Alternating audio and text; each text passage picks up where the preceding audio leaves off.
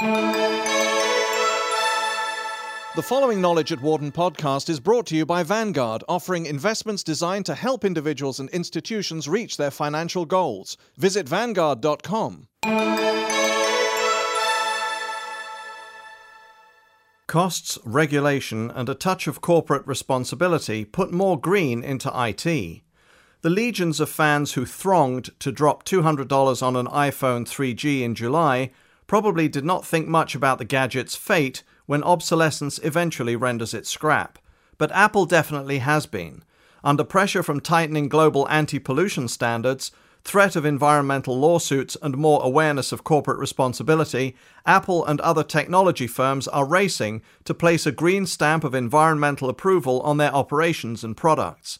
It's easy to understand why when one considers the electricity used to run data centers and keep them air-conditioned, the vast quantities of water and toxic chemicals used to make components, and the mountain of electronics put out to pasture each year by consumers and businesses.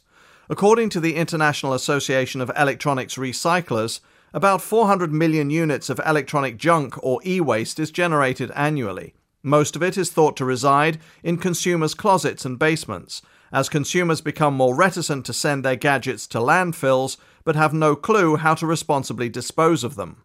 You hear people say, "Is this green thing a fad?" notes Christopher Lynch, director of the Wharton-based Environmental Management Assistance Program. He says the last time environmental enthusiasm ran this high was in the early 1990s, when high oil prices from the first Gulf War roughly coincided with a 20-year anniversary of Earth Day.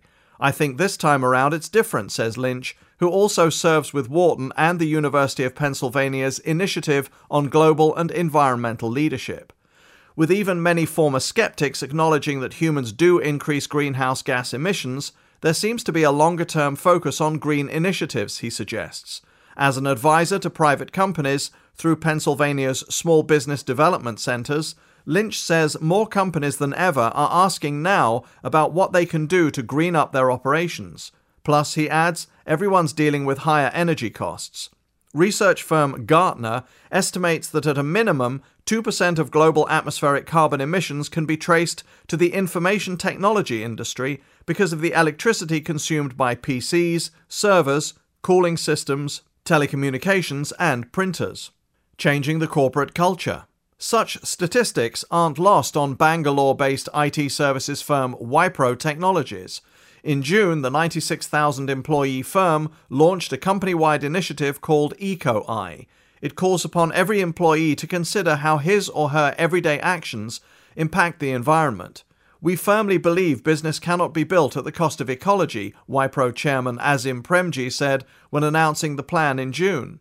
"It is not sustainable. Ecological sustainability will increasingly be the defining force for society and business globally.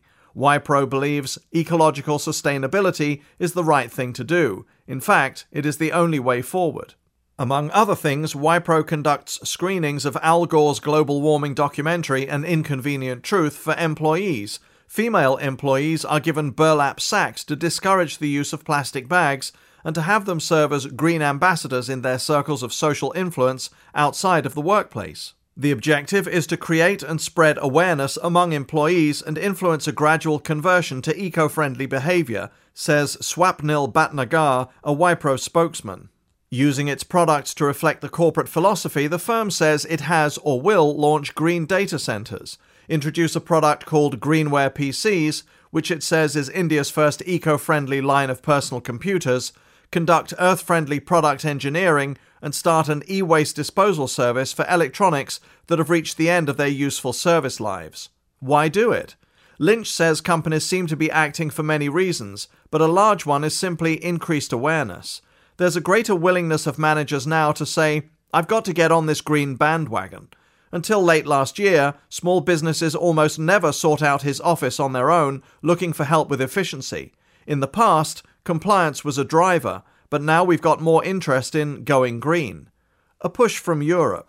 Helping to push this wave of eco-enthusiasm along is a standard that most Americans have probably never heard of, but is as familiar as the Clean Air Act among people in technology circles and in Europe.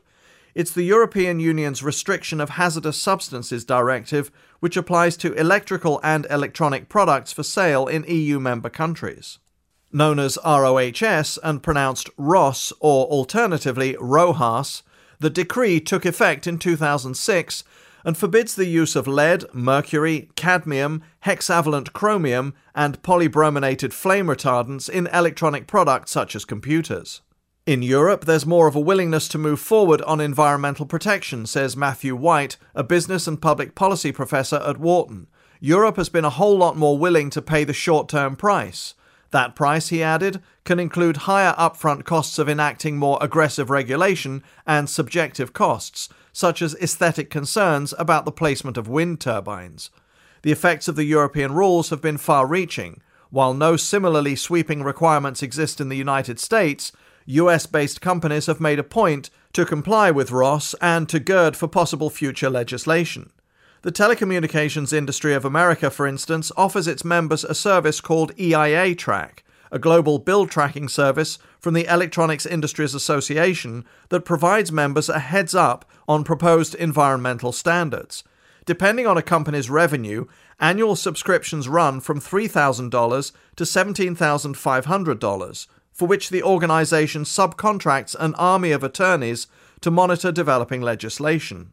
They couldn't do it on their own for anywhere near that, says Mike Snyder, a TIA spokesman. We're seeing that the industry is concerned with environmental matters, says Ellen Farmer, also of TIA.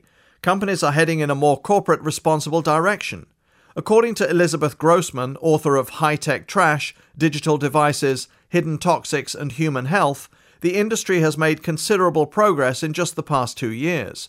When her book debuted in 2006, it exposed to the wider public some of the IT industry's dirty laundry, such as e-waste dumping, toxic contamination of water sources during manufacturing, and other dangerous practices. There's actually been quite a bit of movement on the issues, Grossman says. When people first started talking about this, none of the manufacturers thought producer responsibility would work. Life cycle responsibility.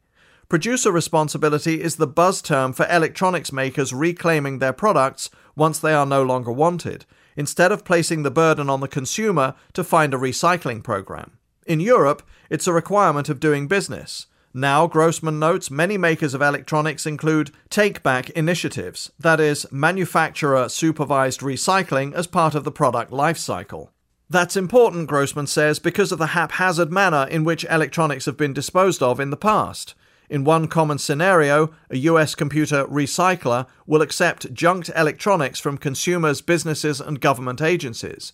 This e-scrap then gets sold to a wholesale operation which ships the junk to China, India, or another low-cost labor country. At its destination, unprotected workers in squalid conditions break apart the computers, TVs, printers, and other e-waste and recover their valuable components.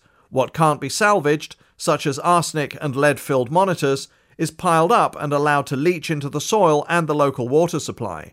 The shock value of films such as the Basel Action Network's Exporting Harm, which depicted such scenes, placed a spotlight on e-waste. Grossman says that when the film debuted in 2002 at a conference for electronics recyclers, gasps of surprise came from the crowd, many of whom were unaware the computers they collected and shipped away were causing so much suffering.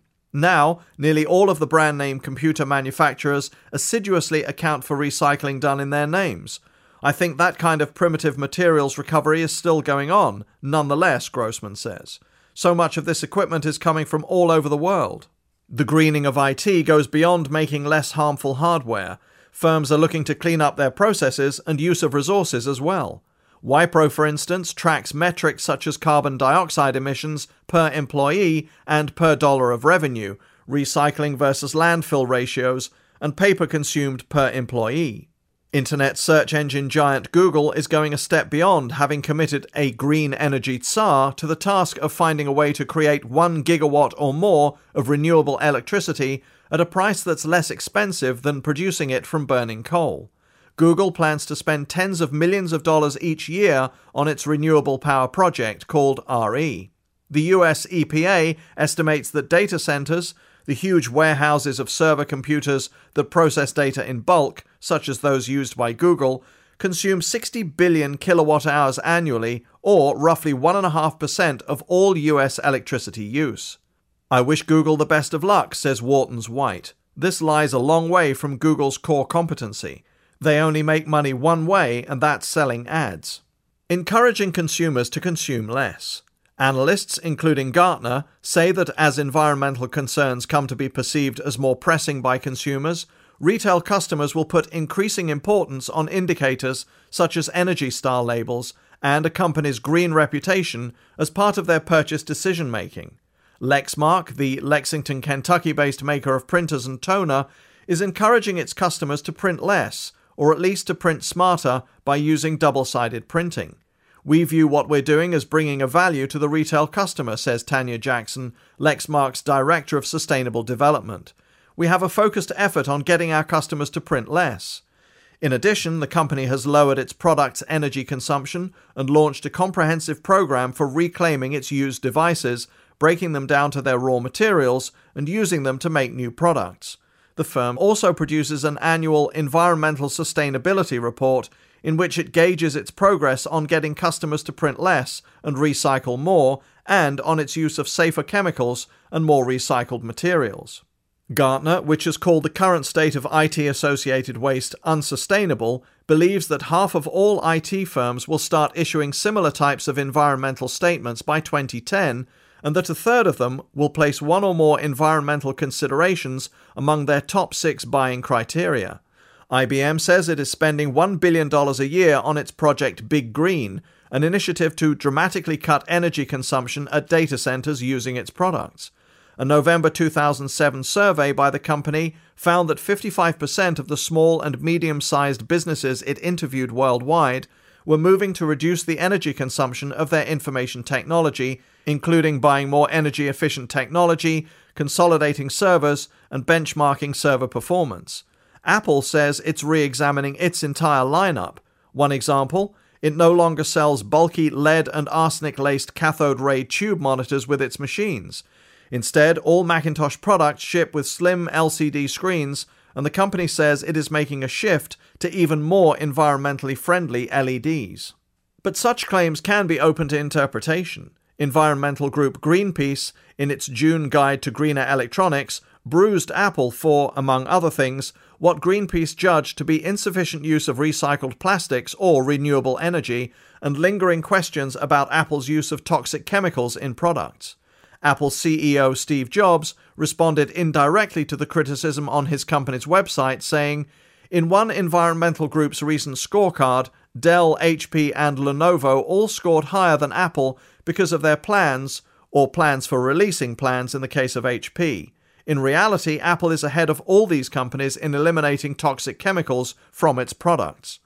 Sorting out the claims. To help companies and public agencies separate real green computing metrics from mere marketing hype, the non-profit Green Electronics Council has set up a service called the Electronic Product Environmental Assistance Tool, or EPEAT. The web-based tool assesses desktop and notebook PCs and monitors based on the Institute of Electrical and Electronics Engineers' official environmental performance standard. Last year, President Bush signed an executive order requiring all federal agencies to purchase EPEAT-certified products for 95% of their computing needs. A little more than a year ago, the EPA's Energy Star Efficiency Ratings program raised its energy consumption cutoffs for computer makers who want to put the label on their machines. The more aggressive standard requires computers with the Energy Star label to use internal power sources that are at least 80% efficient. EPA claims that for every 100 computers a business replaces with new Energy Star compliant models, it will save $175 per year on energy bills and more than $670 over the lifetime of the computers. Lynch advises that companies wishing to go green, be they IT-related or otherwise, reach for the lower-hanging fruit first, such as upgrading lighting and making sure their facilities are weather-tight. As a general strategy, in terms of environmental impact, the key is efficiency first. The return on investment, he adds, might not be too bad either. Our clients typically see savings of 20 to 30%. For more information, please visit our website at knowledge.wharton.upenn.edu.